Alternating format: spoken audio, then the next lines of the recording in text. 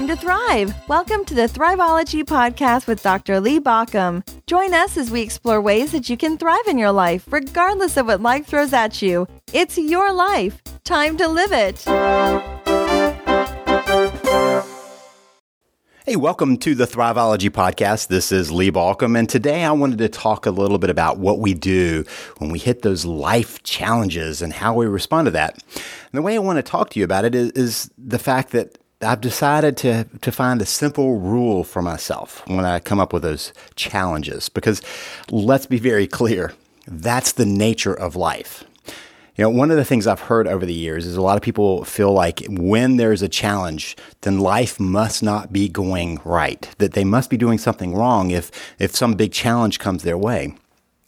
I was with a group of people a couple of months ago that were in self-development, and their basic thing was, if you get sick, you're doing something wrong. That's not our natural state, that if you get sick or if an accident comes your way, then you haven't learned some lesson from life. And I just didn't see it that way. And I suggested to them that, the very fact that we are alive means that we are going to have challenges. We're going to have health crises along the way. We're going to have tough times along the way. Not everything is going to be easy. In fact, that's one of the things that gets us stuck in our thinking process when we're expecting life to be easy and it's not. In other words, when life is doing what life does to us and when it poses challenges for us, when we have to take on the challenges. When I've talked with people, a lot of times we forget the challenges we've been through. So oftentimes I'll have a conversation with somebody who's talking about how life's been pretty good for them. And then they start kind of drilling down and they begin to talk about the different challenges that have come their way. And a lot of times they'll say, yeah, you know what? I've never put that all together. I never realized that I've had the challenges. And the fact is that we roll with challenges. That's our natural inclination, is that we take on a challenge and move on to the next one. But part of the struggle is when people believe that there shouldn't be a challenge, then when a challenge comes their way, they start doing other things that aren't particularly productive. A lot of times they end up doing something that's about blame. Blame is, where can I put the responsibility for this? And so when life challenges come our way and circumstances come our way, there are some things that we do that get us stuck. So first of all, I want to talk about some things that I'm trying to give up during this year. And then I'm going to tell you what my little simple rule is. And we'll talk about how that then fits in, because the simple rule, one little phrase can mean a lot, but you want to understand the different pieces of the phrase. In fact, my new rule has only 3 words to it. So first of all, let's talk about some things that people do instead of what we'll talk about when challenges come their way. The first thing a lot of people do is they worry. Now, let me be clear that we humans, as I've talked about many times, are wired for fear. We're going to have fear. That's just how our brain operates, right? We are naturally pulled into fear. The reason is because our brain is looking for threats. We as humans live somewhere between the predator brain and the prey brain. So if you've ever watched maybe a nature movie, you watch the lions and the tigers and the bears who are just kind of lying around all day. They don't look particularly nervous. When it's time to eat, they go hunt. It doesn't look like there's a lot of worry to their life because they're at the top of the food chain. There's nothing coming their way. Now, probably they are a little more worried about the other creatures in their pack that might challenge them for power, position, or something like that, or territory. But by and large, the top predators don't have a lot of concern. They're the hunters, not the hunted. And then we break over to the gazelles or the zebras or, whatever it is that is at the watering hole. And you see them, they're all twitchy, right? They're constantly twitchy, worried about what might sneak up behind them. So they get a quick drink of water because they have to have it to survive. But they're always wondering what's right around the corner from them, what that shadow might be, what the danger is. Well, we humans have both parts of those in our brain. We have the predator brain, but we also have the prey brain. And the prey brain is the part that brings us the worry. It's the part where we're concerned about what might come our way that we're not sure about. And one of the things I've noticed is that when people are worrying, they're trying to find a way of kind of making everything okay without having doing anything. If you can just think of every different possibility of what might happen, sometimes it can feel like you're preparing for the worst. So all we do is worry, not really do anything about it. A lot of times people will worry about things that are not likely to happen, but they do it in a way that makes them feel like they're making things safer. And so I want to be very clear. There's a distinction between thinking of something that you need to protect. If you suddenly go, hey, you know what? We probably ought to put a better lock on that back door. And you put a lock on the back door. That thought led to action that made you safer. But if you're constantly going, gosh, I hope nobody breaks in that back door. I hope nobody does anything on that back door. I hope nobody picks the lock on the back door. I hope nobody breaks the window on the back door. You're worried about it. You're thinking about all the scenarios of what might happen. What if somebody did that? What if somebody came in? What if they broke that? And the what ifs are never backed up with any change. They're just tapes we play that make us feel like we're taking care of things. Worry is often a substitute for action. And worry is often something that we do to kind of feel like we're doing something in the midst of in the face of these challenges of life. The second thing that people do is they complain. Now, the interesting thing about complaining is it's kind of a release valve. If I've noticed that people who are upset about something, they can complain about it. And what the complaining does is it lets off just enough steam that they can keep doing what they're doing. Some years ago, I had a person who came in my office, and every single session, the person complained about the job the person was doing, complained and complained. And I said, I've noticed that you consistently complain about it. Have you done anything? Have you looked for another job, or, if you tried to find some resolution for the problems you have there? Oh, no, I could never do that. I can't leave this place. And no, I would never look for another job. And so the next week was more about the complaints. What I realized was that coming to my office and telling me all the problems with the job allowed them to go back to the job and not take action, because it kind of relieved some of the pressure. And so what they were trying to do with the complaining was just make it manageable. It's like the release valve. The pressure builds, pressure builds, pressure builds. And finally, they get to complain some, and the pressure drops a little bit, just enough to go back into it. Same thing happens when we're sitting around talking about bad relationships with our friends, or, we're talking about the problems with politics or the world, or lots of other things where we complain and never do anything about it. You see, complaining has a couple of components to it. One is it makes something out there the problem. It's not what I'm doing. It's something out there. So my friend who was complaining about the job could complain without ever seeing a role that was being played, that he was playing into those situations. Any role was shifted to the bad boss and the bad employees and the bad environment and the bad economy, and how badly they were making their product and how bad they were selling it, and all the other pieces of the puzzle that he was complaining about. In the process of all that complaining, it relieved him of having to do anything about it. So complaints are kind of a release valve that make us the victim. It's interesting to note that usually when we're complaining about something, it's something that could be changed. It's something that's changeable. You don't hear many people complaining about gravity. That just is. We don't walk around going, gosh darn it, this stupid gravity holds me to the ground. How dare gravity do that, right? We just accept that gravity is a thing. We're complaining about things that are malleable and changeable. But we're not doing any malleability and no changing. We're not doing any adjustment to that. We're just staying in it. So when we are complaining, we're releasing enough of a valve to let us keep going back into that same environment with no change. And we're making ourselves the victim. The other way we often deal with things is to just avoid. Just avoid. Don't notice. Don't look. Don't pay attention to that. And a lot of times this happens in relationships. When I'm working with couples who have gotten into trouble, one of the things I note is that they have avoided dealing with the big things for a long time. And so by the time they're trying to deal with them now, they become monumental. The small things along the way build up into the point that they are in trouble. Same thing happens when we avoid taking care of our physical needs. When we avoid maybe exercising on a regular basis, or avoid eating the right food, or avoid noticing the symptoms that keep building in our body, and avoid noticing all that's happening in ourselves. Some time ago, when I was a teenager, I worked in a men's clothing store.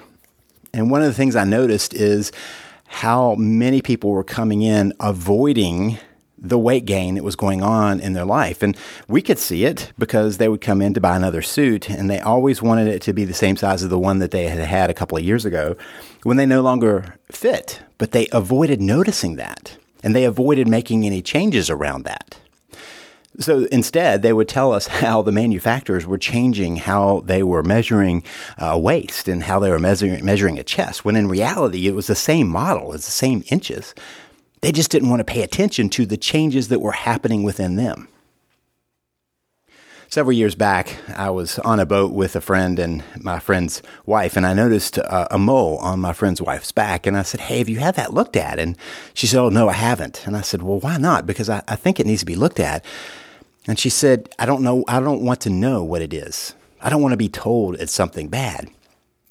Now, that's avoidance, because whether she was told what it was or not, it was still a reality. So avoidance is almost the opposite of worry. But I want you to notice that we avoid because it's triggering some fear within us. And so instead of worrying about the fear, we set it aside. Don't look at it. Don't notice it. Don't pay attention. Something else is bothering us, we might complain about it. And those three things, worry, complaining, and avoiding, all serve to keep us stuck with where things are. Change is kind of held back by doing that. So I decided that this year I was going to really adopt a short rule that would help me navigate the challenges and those tough times that are going to come my way. So here's the short rule that I'm proposing and trying to move through myself. Act or accept. Act or accept. Those are my two choices. I can either act to make a change, or I can accept where things are. Now, notice these aren't necessarily opposites. Sometimes this is the process where the same thing in one day might need you to act and another day to accept until you can act. Sometimes acceptance is a midpoint. So let me talk about what that means in my process. When I'm challenged, I can either, number one, take action and make changes, whether they're small or large, whether they are really turning things around or they're only me participating in a process to turn things around, that the action is toward resolution. For instance, you might look at the state of affairs in our country and say, "I don't like how things are." The interesting thing about that is changes happen in our political system because people vote. And yet the number of people who vote in an election is not even a majority most of the time in our country. Not even half the people in many elections vote. So more than half the people are choosing to take no stand on something. Notice what happens after the fact. They often complain, worry about what's going on, and avoid dealing with it. So some time ago, I was talking with somebody who said, "I'm not going to vote because my vote doesn't matter." And I said, "Then you have given up your right to complain. If you vote and you don't like it, then I'm happy to hear what you're upset about and what you're going to do about it." But we often find ourselves, instead of even taking those small actions, we find ourselves kind of not acting. And so action can be huge or it can be small. I've talked several times about my having been sick now about 15 years ago. That sickness brought an awareness to my life that I hadn't had before. I've had a couple pivotal points in my life, and that was one of them. That pivotal point was when I realized that I had not been taking action about my state of health. I had gained weight. I was not eating well. I was not exercising. I was allowing stress to eat at me. I was not sleeping well, not resting well. All of that hit a culmination point. Now, I want you to notice, it was not that I was unaware of what I was doing. I might worry some about what my diet was doing. I might worry some about the fact that I was going to pay the price for not exercising and getting out of shape. I might complain about it some. I might fuss about the fact that my clothes weren't fitting right. I might complain about how much I was faced with bad choices and I was accepting them, and complain about why wouldn't they make healthier food while I was eating out or something like that. But the fact was, I was making choices along the way. I might avoid the fact that things were getting tight, right? I might shift my pants to be a little lower on my waist to allow a little bit more, or do something else to avoid noticing what was going on. I might decide not to take the steps because I would avoid feeling bad at the top of the steps, things like that. I was doing all three strategies. At some point, I realized, and I could either accept the fact that I was out of shape, or I could do something to change it. I could act. Now, those were pretty big actions on my part. I worked very hard to get back into shape, very hard to lose the excess of weight, and very hard to deal with my stress. And I worked very hard to eat better. Now, along the way, after a while, those actions became everyday life. I mean, that's the nature of habit. As I've talked about in the past, often we're having to work against inertia to move to something that is in our daily life. And so as I started eating better food, that became a habit to eat better food and a habit to not drink soft drinks. And as I started to exercise, it became my habit to exercise until it's hard to think about doing otherwise. Actions lead to further actions. That's the nature of actions. And so when we take action, whether it's small or large, we are at least moving towards something else. Now, let me be very clear. Just because we act doesn't mean we're going to resolve something. Sometimes we act and we act and we act, and nothing really changes in terms of what we want it to go. People have taken huge actions to get in better shape and still had failing health. So action doesn't necessarily guarantee the outcome. But if I'm acting, I can at least say I'm moving in that direction. My other option is to accept. Accept what is. Now, let me be very clear. Acceptance is not giving up. Acceptance is not just saying, okay, here I am. Acceptance is a realization of where you are and seeing that as a starting point.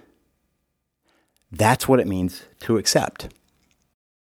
Sometimes acceptance is the pivot point. It's not the end point, it's the pivot point. Sometimes it is the end. Sometimes we just have to say, this is where things are. Over the past year, I've been doing jiu-jitsu on a regular basis. And so one of the lessons I learned is there are some times when I have to accept that I am in a stuck position. Let's say that somebody has managed to pin me down and there's nothing I can do to get away from it. I have to accept that that's the position, or I can fight against it. And when I fight against it, I'm giving up all of my energy. But I also want to recognize that acceptance doesn't mean that I am giving up and being defeated. I'm waiting it out. Sometimes acceptance is about holding on. So sometimes somebody will find me, and because I'm basically a beginner still, will find me in a pinned position, and they've got me down and I can't move. I can't progress my position. I can't get myself free. And it used to be that I would fight against it. And I would burn the energy because I was trying to figure out a way of muscling my way out or twisting my way out. But they had the leverage point. They had me stuck. Since then, I've learned that I have to accept that that's where I am at that moment. But what I also do as I'm accepting that position is get ready for the action. I'm waiting for them to move because as long as they're holding me down, they can't progress either. As soon as they shift to try to progress, though, I have a chance for action. So recognize that when I talk about act or accept, they're not pieces of the puzzle that are on the opposite ends. They are not mutually exclusive. They are part of a process. Sometimes I can just act. I can decide on some action I need to take at that moment, whether it's big or large. Sometimes I have to accept of where I am, at least at that point. Also recognize that there are times in life when it really is a matter of acceptance, that this is where things are. Now, how do I make the best of this place? As a chaplain, I would deal with people who were faced with the fact that no matter what they did, there was no treatment that would stop them and stop the progress of their disease. toward their mortal end. At that point, they had a choice of continuing to struggle against, to deny, to pretend that that wasn't going on, or they could make the best of it. I remember late one night, I was at the hospital, and I sat with a person who had just been told that there was no treatment, and they only had a couple of months to live. After a while, we had long conversations about why this had happened, what that meant about God, what it meant about the world, what it meant about fairness. And they sat there and struggled and struggled. And as they continued, I finally said, I've got a question for you. You've got so much time. That's a fact. It's true for all of us, but you know that your time is ticking away. So instead of us trying to figure out some understanding of why this is happening, I'm wondering if there are some things you need to do. I'm wondering if there are some places you need to get your life in order, some people you need to talk to, some things you need to say, some things you need to do. And the person looked at me and said, yeah, there are some. So over the next couple of months, that's exactly what this person did. Accepted the fact that death was coming. Accepted the fact that the illness was a reality. But also decided that there were actions that could be taken, not to change that, but to do what could be done, to say goodbye to people, to make sure things were left in order. So recognize that act or accept, sometimes it's act and accept. Sometimes it's accept and act, and finding ways to move forward. But what this is really about is recognizing that act or accept is instead of worry or complain or avoid, that our capacity for change comes in either acting or accepting, and sometimes in accepting and choosing how we'll act from there. I hope this has been helpful for you. If this has been helpful for you, it might be helpful for others you know, and I hope you'll share it. One way to do that is by leaving a review wherever you listen to your podcast, if it's in the iTunes store or some other podcast app, to just leave a review and let people know that what you like about this, what's helpful about this, and how they can find it. The other way is to send us a little Twitter love. All you have to do is type in your browser Thriveology.com. That's Thriveology.com, Thriveology.com/love, LOVE. Show us a little love, a little Twitter love, and that will help others find us. But know that you're building your thriving life as you work to act or accept rather than worry, complain, or avoid. And this is Lee Baucom wishing you the best as you build your thriving life.